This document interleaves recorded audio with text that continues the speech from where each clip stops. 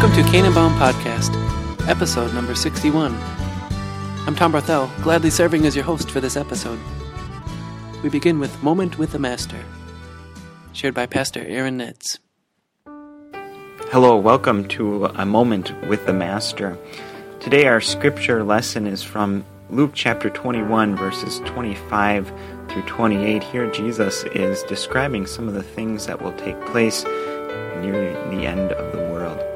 He says, "There will be signs in the sun, moon, and stars. On the earth, nations will be in anguish and perplexity at the roaring and tossing of the sea. Men will faint from terror, apprehensive of what is coming on the world, for the heavenly bodies will be shaken. At that time they will see the Son of Man coming in a cloud with power and great glory. When these things begin to take place, stand up and lift up your heads, because your redemption is drawing near." So when will Jesus return? Perhaps you've thought about that question. Perhaps you've rolled your eyes at one of the countless times public figures have tried to predict Jesus' return. But finally, only the Lord knows that day. But why do people do that? Well, perhaps it's because there's always an element of fear in the unknown. What's going to happen? Indeed, people who rejected Jesus as the Savior will certainly be fainting from terror. But what about you and I? Should we be nervous or afraid of that great day of the Lord? Actually, just the opposite. We know who's coming. It's Jesus. And we know what he's like. He forgave all our sins with his life, death, and resurrection. And we know why he's coming, to take us to be with him in the kingdom of heaven forever. You see, knowing that, we actually look forward to Jesus' return. He's coming to take us home. We're excited because that day is going to be great.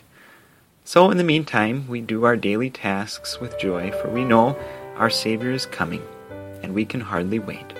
I'm looking forward to Christ's return, and so are you. May the Lord pour out his blessings on you this day and always. Here's a song performed by the Camp Philip Choir, "A Part of Me."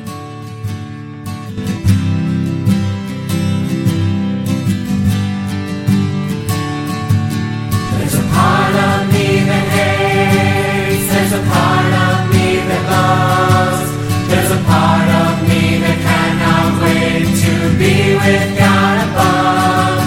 There's a part of me that will not rest until I get my way. There's a part of me that's blessed, and that's the part that's gonna stay. I know what part of me that heaven's looking at. I know that feeling when I knock that other part. The selfish heart still likes the sin's gonna like it till I die. But I know my Savior saved me from me, myself, and I.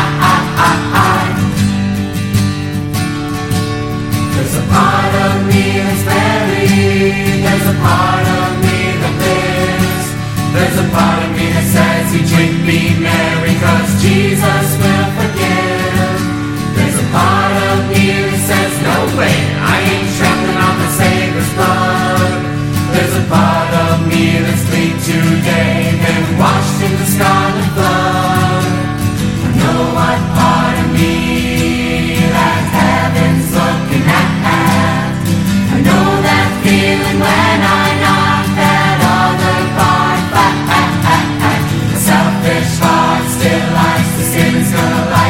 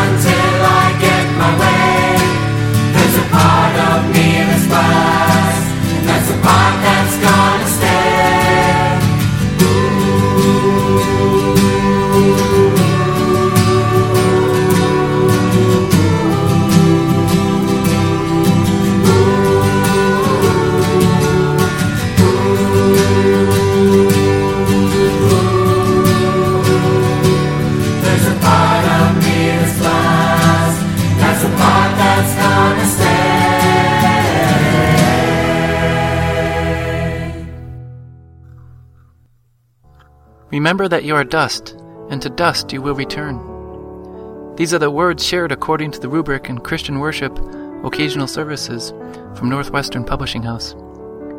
Why the ashes? That's what this segment on church history is going to examine. To begin with, the Bible history is church history, and we start by looking at the scriptural view of ashes. We know that the use of ashes isn't something made up by the Roman Catholic Church or even by the early Christian Church. It penetrates the advent of Christ all the way back to ancient times, during the patriarchs. We have to look all the way back to the curse of God on fallen mankind, given in the garden. Dust you are, and to dust you will return. That's where the words of the imposition of ashes comes from. Any echo back to dust and ashes will, naturally, be primarily a reminder of our sinfulness.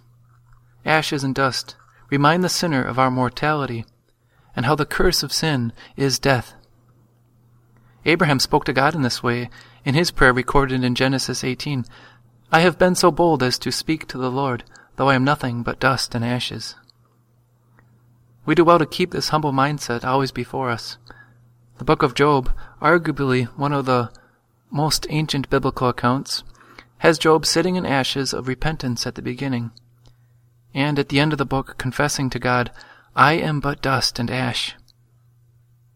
Interestingly, ashes were also prescribed for ceremonial cleansing. The ashes of a sacrificed heifer were commanded by God as an ordinance for the water of cleansing used by ancient Israel.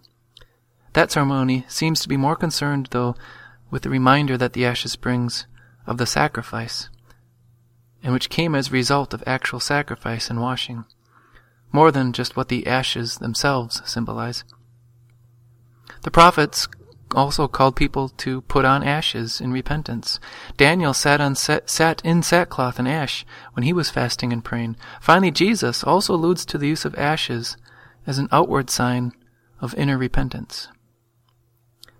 But what about its continued use in the Christian church? It ties in with what became a 40-day period of repentance and preparation for Easter. This was a preparation for many baptisms in the early church. Candidates for baptism would choose the Easter celebration as a time when they joined the church through baptism. They saw 40 days as fitting, most likely because of Jesus' 40 days of temptation, as well as the other times of trial and testing, like 40 years in the wilderness for ancient Israel. In addition, there were 40 days after Easter before Jesus ascended into heaven. By the way, if you're doing the math and wondering how Ash Wednesday could possibly be 40 days before Easter, you need to drop out the Sundays in Lent. Sundays were considered like little islands, little Easter celebrations that didn't really warrant the same mindset as the other days leading up to Easter. Thus you have Ash Wednesday as 40 days before Easter, minus the Sundays in Lent. It was during these 40 days of penitential preparation for Easter and these baptisms in which others joined with those new to the faith. The use of ashes and the imposition of ashes was an outward sign of their inner repentance and their preparation. It was symbolic. And we see by the 11th century, it became actually a nearly universal practice in the Christian church to, during those 40 days, begin with Ash Wednesday, and quite often the imposition of ashes, the outward symbol. Now, of course, the imposition of ashes is, in and of itself, merely symbolic, an outward ritual. You could say that there's no more benefit and no more harm than lighting candles on Advent, or the way that a WELS minister might speak, as they would according to Christian funeral, the committal, earth to earth, dust to dust, ashes to ashes, while they sprinkle dirt or sand on a casket. These things are all symbolic and just teach us. Ritual can serve a helpful purpose. Families that have used an Advent wreath or a Christmas tree know the value in ritual for teaching, remembering. And this ritual is connected to the scriptural connotations of ashes for repentance. Nonetheless, the Roman Catholic Church added to the ritual of the imposition of ashes the concept of penance, meaning you are doing something for God because of your sins. Penance is contrary to the scriptural doctrine of salvation by grace alone. It's through the merits of Christ that we receive forgiveness, not our acts of penance or even our sorrow over sin. Christ faced the devil for 40 days in our stead. He defeated our enemy. He lived in perfect holiness. And it is Christ alone and his righteousness that we have. He cleanses us from a guilty conscience. The Lutheran Church did not retain the imposition of ashes during the time of the Reformation. It saw the connection to penance and rejected the rite as against the gospel. There were many foolish traditions also connected to the ashes in the Roman Catholic Church, such as the blessing of the ashes. There were many false teachings regarding the attitude of the worshiper, which all clouded the grace of God with conditions and ritual. Much of the liturgical worship we enjoy in the Lutheran Church today is a result of what has been labeled the liturgical movement. In the 20th century, many churches, including Lutherans, sought to find ancient rites of the Church which could be restored, without the baggage of false doctrine added by the Roman Catholic Church. Many congregations have used a rite of imposition of ashes. Which brings us to the WELS history. Some WELS pastors also asked that question. Could this rite serve as a use for the gospel and a tool for a confessional Lutheran? It appeared in the mid-90s as some congregations found it beneficial and a good reminder of the sin and the need to look to the cross of Christ during the season of Lent.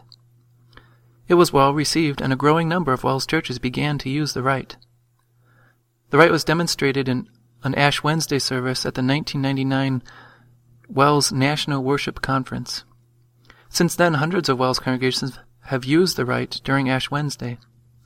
Remember that you are dust, and to dust you will return. What more can you say is a powerful reminder of the history of mankind, something designated to call us to repentance. Some worshippers leave the ashes on their foreheads as a witness to those around them. But the witness in Christian worship occasional services is not prefaced by things like a blessing of the ashes or any connotation of penance or making up for sin. Rather, the words indicate the minister applies ashes to the forehead of each in the form of a small cross. And immediately after each has voluntarily come forward to receive that sign on the forehead, absolution is proclaimed.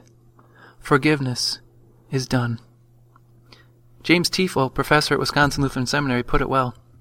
Like all symbols, the imposition of ashes is a servant of the gospel ministry. It has value insofar as it recalls and enables a deeper understanding of a spiritual truth. God has little interest in ashes. He is concerned about a contrite and repentant heart. For some, ashes will have little impact on their Lenten contrition.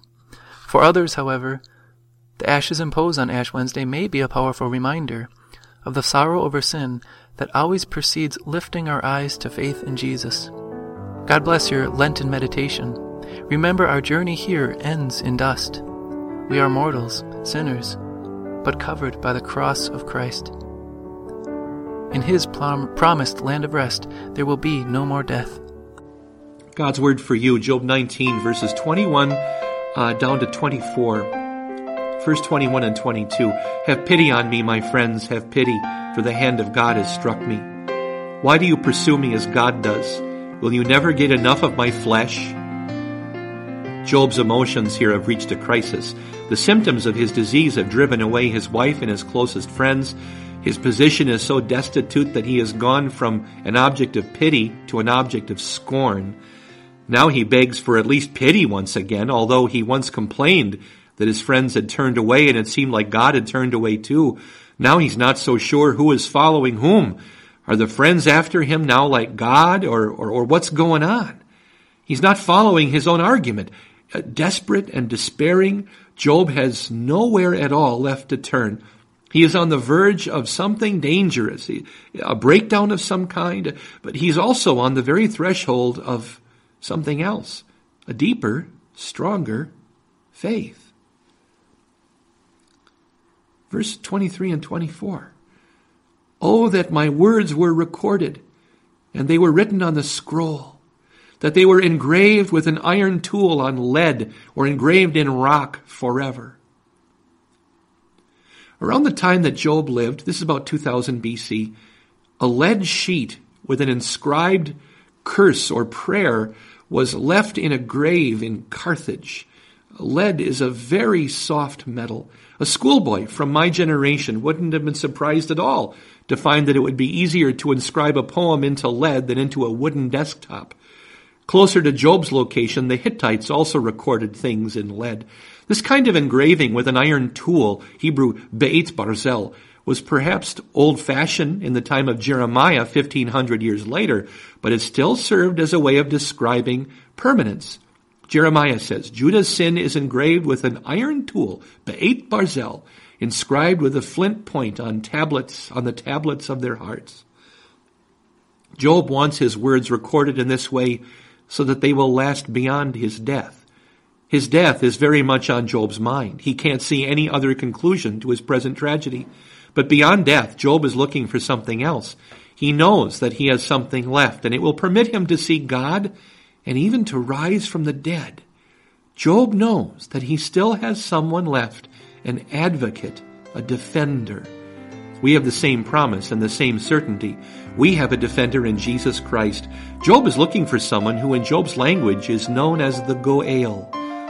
We'll see what he means and discover the identity of Job's Goel in the verses that follow. In Christ, I'm Pastor Tim Smith. This is God's Word for you. We'll close with a song performed by Koine. This is taken from their DVD, Footsteps to the Cross. It's a song by Sufjan Stevens, The Transfiguration. Disciples to the mountainside to pray. His countenance was modified. His clothing was a flame. Two men appeared, Moses and Elijah came. They were at his side. The prophecy, the legislation spoke of whenever he would die.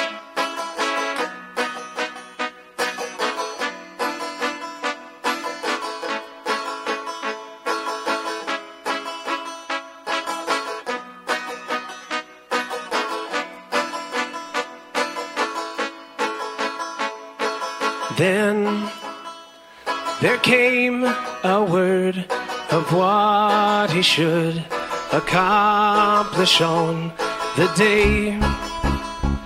Then Peter spoke to make of them a tabernacle place. A cloud appeared in glory as an accolade. They fell on the ground. A voice arrived, the voice of God, the face of God covered in a cloud.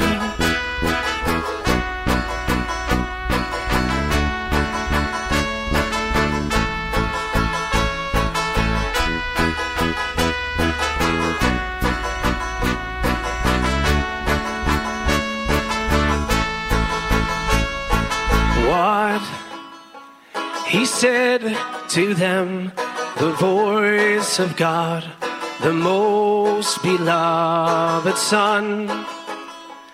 Consider what he says to you. Consider what's to come. The prophecy was put to death, was put to death, and so will the Son. And keep your word, disguise the vision till the time has come.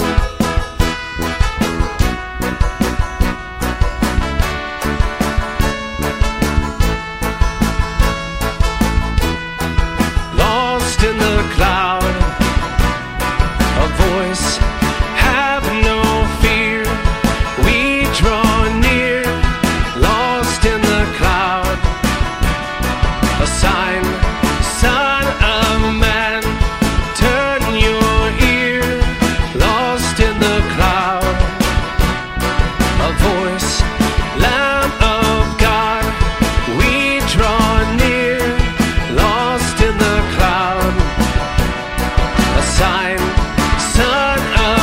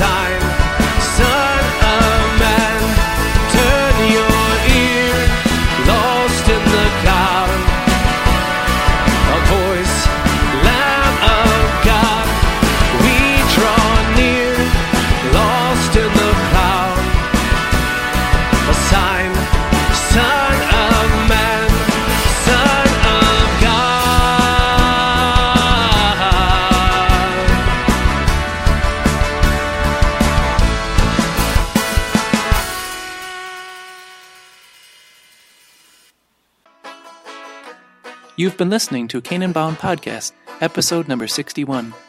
This podcast was first shared in March of 2014. You can visit CanaanBoundPodcast.com to find more information on how you can support the artist featured in this podcast. All music used by permission of the artist. We encourage you to visit a Wells Ministry location nearest you. Visit wells.net. Thanks for listening. What he said to them, the voice of God, the most beloved Son.